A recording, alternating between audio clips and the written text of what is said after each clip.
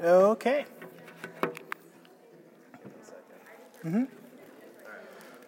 Right? Okay. Well, welcome. So if you haven't been here, or those of you online that may have not been included for the last couple of weeks, we're going through a series in the book of Matthew entitled The Good Life. Eric has asked me to teach on Matthew 6:19 through 34, and I've titled my talk, The Good Life and Money. For those of you who may not know, my name is Osman, and I volunteer with the youth group here at North Cincy. And my group that I am gladly and proud of leading are the 7th and 8th grade boys. And so tonight we will be covering, I'll have a few questions that I'll be outlining my talk through. And those questions are, what is your life goal? Where is your loyalty? And who do you trust for your future? I will read the passage, and then we will pray, and then I'll start. Do not lay for yourselves treasures on earth where moth and rust destroy and where thieves break in and steal, but lay up for yourselves treasures in heaven where neither moth nor rust destroy and where thieves do not break in and steal. For where your treasure is, there your heart will be also. The eye is a lamp of the body, so if your eye is healthy and your whole body will be full of light, but if your eye is bad, your whole body will be full of darkness. If then the light in you is darkness, how great is that darkness? No one can serve two masters, for either he will hate one and love the other, or he will be devoted to one and despise the other. You cannot serve God and money. Therefore, I tell you, do not be anxious about your life and what you will eat or what you will drink, nor about your body and what you put in it. For if not, is not life more than food, and the body more than clothing? Look at the birds of the air. They neither soil nor reap nor gather into barns, and yet your heavenly Father feeds them. Are you not of more value than they? And which of you, being anxious, can add a single hour to the span of his, or to add a single hour to his span of life? And why are you anxious about clothing? Consider the lilies of the field and how they grow. They neither toil nor spin, and yet I tell you, even Solomon in all of his glory was not arrayed like one of these. But if God so clothes the grass of the field, which today is alive and tomorrow is thrown into the oven, will he not much more clothe you, O you of little faith? Do not be anxious, saying, what shall we eat, or what shall we drink, or what shall we wear? For the Gentiles seek after these things, and your heavenly Father knows that you need them all. But seek first the kingdom of God and his righteousness, and all these things will be added to you. Therefore, do not be anxious about tomorrow, for tomorrow will be anxious for itself. Sufficient for today is its own trouble. Dear Heavenly Father, Lord, in the midst of just worry and anxiety that all of us face from school, from work, from our current election, Lord, I just pray in the midst of that you would give us peace and understanding. Lord, would you guide us to seek what is the true treasure in life, and to show us the provisions that you've given us in the past, the provisions you're giving us today, and the provisions you promise for the future. Lord, I pray for my brothers and sisters here that you would speak directly to them through your word and through my words tonight. And Lord, would you help them to see in their own hearts the things that sway them that are not based on your truths. And Lord, I pray that tonight, as we focus on these three questions, that they would look inward and seek on how they would answer them. And then ultimately that they would come to know the truth of what the gospel says to these three questions. Lord, we place all of this first for your kingdom's sake and for your glory. Amen. So what does it mean to store up treasures on earth? It doesn't mean that money is inherently evil. Proverbs 6:8 says, she prepares her bread in summer and carries food in the harvest. And 1 Timothy 6:18, it commands us that we should do good and to be rich in good works and to be generous and ready to share. So Jesus' command here is about the accumulation of mass amounts of treasure as a life goal. So for tonight, my first question is, what is your life goal? Everything from your relationships to your financial decisions will be determined by your ultimate goal. Jesus is reminding his followers that they can only have one ultimate goal, and it should not be to acquire treasures on earth. So imagine you're walking into an Apple store, and your purpose for walking into this Apple store is to buy a brand new MacBook Pro. And when you walk up into the Genius Bar and tell them that you would like to purchase one, and the time comes where you have to exchange money in order to get it, imagine instead of handing them U.S. currency, instead I handed them Monopoly money and expected that to be a fair trade for this good. Would this money get me anything at an Apple store? No. They would laugh at me if I tried to pay for anything in their store with Monopoly money. Imagine trying to use Monopoly money to buy, say, a Chipotle meal. Would I be able to? No. Or a new video game, or I'm assuming a new dress for those of us that may like dresses. It seems absurd to think that anyone would try to use fake money to buy real things, but that's often what we're doing without realizing. Our money here on earth has no eternal value, but we try to buy eternal things. Matthew 16 makes it clear in reminding us that do not lay up for yourself treasures on earth that where moth and rust destroy and where thieves come in and steal. We cannot expect material goods on earth to buy us anything in eternity. Even on earth, the value we assign to material possessions lose their value over time. And so here's a couple of examples of that. This person who clearly loved Elvis decided to decorate their whole bathroom, head to toe, including the lid, with pictures of Elvis. And then this other person decided they really wanted a statue of a frog being ridden, or a turtle riding a frog like a horse. This person decided, I want a bar stool that looks like a cowboy, boots and all. This other person loved this little statue of a turtle with its cowboy hats and buck teeth.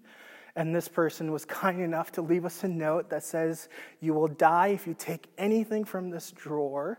And this other person took the time and effort to collect all the seashells to make what I think is the creepiest crab I've ever seen.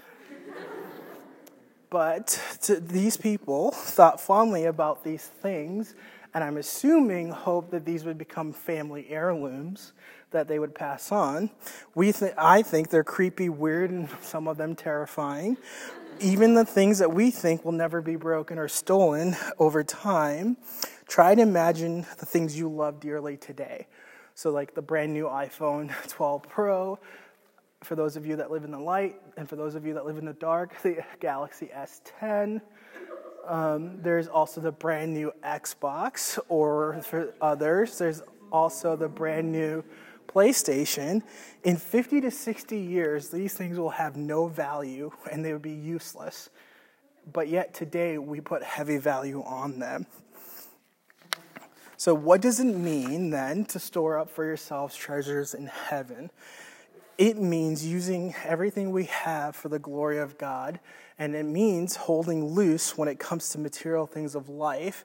It means measuring life by the true riches of the kingdom and not the false riches of the world. It's about answering the question, what is your life goal? Is your ultimate goal to stack or to rack up riches, or is it using every gift, talent, and resource and experience you have for glorifying God? In the last Harry Potter book by J.K. Rowling, Harry Potter and Deathly Hallows, Matthew 6:21 is written word for word as an inscription on someone's tomb. The headmaster of Hogwarts, Albus Dumbledore, had these words written on the tomb of his mother and sister. While the connection to the Bible is never made, the story perfectly illustrates the point of the verse.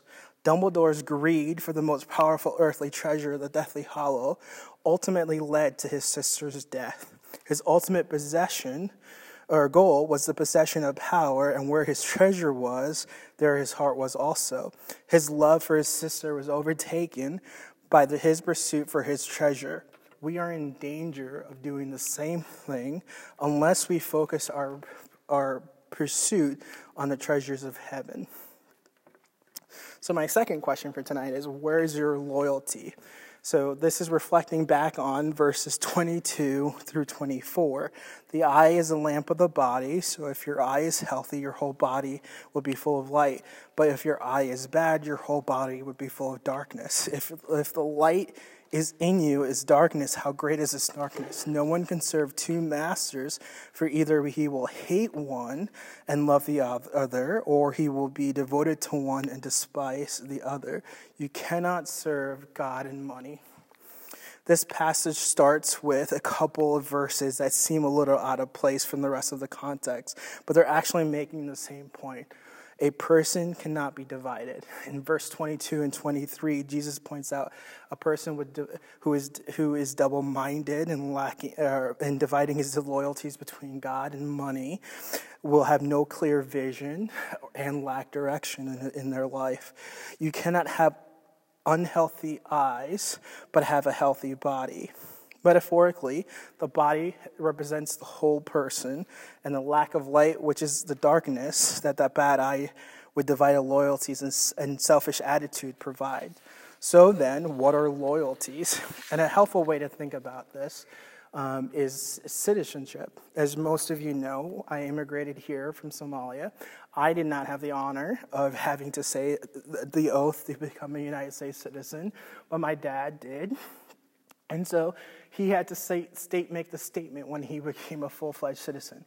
I hereby declare an oath that I absolutely and eternally renounce and abjugate all alliance and fidelity to any foreign prince, state, or sovereignty of whom or which I have therefore been subject or citizen, that I will support and defend the Constitution and the laws of the United States of America against all enemies, foreign and domestic, that I will bear true faith and alliance to that same, that I will bear arms on behalf of the United States when required by law, and I will perform non-combatant service in the armed forces of the United States when required by law, that I will perform work for national importance under the under civilian direction when required by law, and that I take this oath freely and without any mental reservations or purpose of evasion, so help me God. This is tricky for Christians, because our ultimate loyalty is to God. We have all kinds of loyalties on earth. We have loyalties to our countries. We have loyalties to our family. And then sometimes we have loyalties to restaurants and stores, which reward us for going there more frequently. These are a couple of places that I enjoy. Chick-fil-A gives me a red secret rewards the more times I go there for my loyalty. Starbucks gives me Starbucks star rewards the more times I go there. Chipotle used to give a reward system, but they don't anymore, which is really sad. Verse 23 makes it clear that no one can serve two masters. If you've ever worked a part-time job at two different places, you've learned the difficulties of navigating that you have one boss at one job and then you have another boss at another job. But in this metaphor, Jesus is telling us that one master will have ultimate loyalty because both will require total devotions from you. Both money and Jesus want every part of your heart and your mind, and you cannot give them both everything. Author and speaker Maddie Moon described her own struggles with this concept in the context of her eating disorder. When I was obsessing over every calorie that entered my body, I was serving a master other than Christ. When I was serving the master of society, I was following the rules that society put into my brain, telling me that I had to look a certain way to receive love, or that I had to eat a certain way to feel loved, or to feel included. Even if we have a healthy relationship with money and financial decisions, this verse has wide applications. And the question that it points to is, who are you serving? Sometimes we think that this passage about money or our relationship to money doesn't apply to us because we don't have a lot of money right now. But understanding a biblical attitude about money is very important to learn right now before you have it. We need to fight this temptation towards materialism, the priority of material things above God, regardless of how much money we have. So the principle of materialism is an inevitable conflict with the kingship of God. So jumping to the last section of this verse, therefore I tell you, do not be anxious about your life or what you will eat or what you will drink, nor about your body, what you put on it. Is not life more than food, and the body more than clothing? Look at the birds of the air. They neither sow nor reap nor gather in barns, and yet your heavenly Father feeds them. Are you not of more value than they? And which of you, being anxious, can add a single hour of his span of life? And why are you anxious about clothing? Consider the lilies of the field and how they grow. Lilies of the field and how they grow. They neither toil nor spin, and yet I tell you, even Solomon in his glory was not as arrayed, never got that word correctly, like one of these. But if God so clothes the grass of the fields, which today are alive and tomorrow thrown into the oven, will he not much more clothe you, O you of little faith? Therefore, do not be anxious, saying, what shall we eat, or what shall we drink, or what shall we wear? For the Gentiles seek after all these things, and your heavenly Father knows that you need them all. But seek first the kingdom of God and his righteousness, and all these things will be added to you. Therefore, do not be anxious about tomorrow, for tomorrow will be anxious about itself. Sufficient for today is its own trouble. So far we've asked the question, what is your life goal? And the second question of where is your loyalty? And now the final and third question, who do you trust for your future? This last section in Matthew 6 addresses those who put their trust in money or possessions instead of God's provision. Verse 31 points to some of these questions that we seek money to answer and not God. What shall we eat? What shall we drink? And what shall we wear? When we are overcome with anxiety about the future and how we're going to pay for it, this section reminds us that God will provide. Sometimes our families are worrying about money and and we feel worried about how things will work out. Some of us are about to go to college and worried about how we're going to pay for it. And some of us are even big events like prom and finding the money to afford it can cause a lot of anxieties for some of you. But how does Jesus teach us about God's provision? He uses the most fundamental and basic means of learning about God, his creation. Jesus points out that birds do not stow away in barns in verse 26, and flowers do not labor or spin in verse 28, but God provides for them. These created things are involved in his provision, not by worrying or depending on themselves, but by being what they were created to be. Birds bring worms to their babies, and flowers, they blossom in beautiful colors because that's what flowers do. Humans were created to worship God and work or to bring his flourishing of his creation. And God doesn't just create flowers just to create them and to do the bare minimum. He also creates them to bring joy and to bring beauty into the world. He's provided for them by bringing rain and making soil in such a way that provides for them. He provides by creating seasons of warmer weather and sunshine. He provides by giving them, or humans, the abilities to garden and to nurture plants. His provision looks different at different times, and it doesn't always feel like provisions. Rainstorms don't always feel nice, but they help flowers grow. Especially when it comes to money, he will provide for us, but not always in the way that we would like or expect. In verse 33 it says, for the Gentiles seek after all these things, and your heavenly Father knows them all. But first seek the kingdom of God and his righteousness, and all these things will be added to you. How do we understand the truths of verse 32 and 33 when we know that sometimes people don't have enough money to eat, drink, or wear clothes. Even flowers and birds sometimes die or are destroyed. There's a wider context in which this promise operates. We live in a fallen world where if the effects of sin pervade every aspect of life. Sometimes the godly, through no fault of their own, get caught up in the consequences of sin and perish. Jesus did not elaborate this dimension of life here, but he assumed it as something his hearers would know and understand. Verse 33 tells us to seek God's kingdom first, but we often seek to build our own kingdoms, especially by getting enough money to feel secure. Did you know that quite a few people have created their own countries? They're called micronations. They aren't real, recognized nations. They sound absurd to us, but often we operate like we are our own little country, completely independent of people, and more importantly, independent of God. We try to build our own kingdoms with our own treasures, but God commands us to seek his kingdom and to know that he will provide for us. Therefore, do not be anxious about anything, do not be anxious about tomorrow, for tomorrow will be anxious for itself. Sufficient for today is its own trouble. Verse 34 has a lot of applications because we worry about a lot of things, but especially when it comes to money. So I'm going to illustrate that. I'm going to point to this sentence twice because I really want to hammer this into your hearts.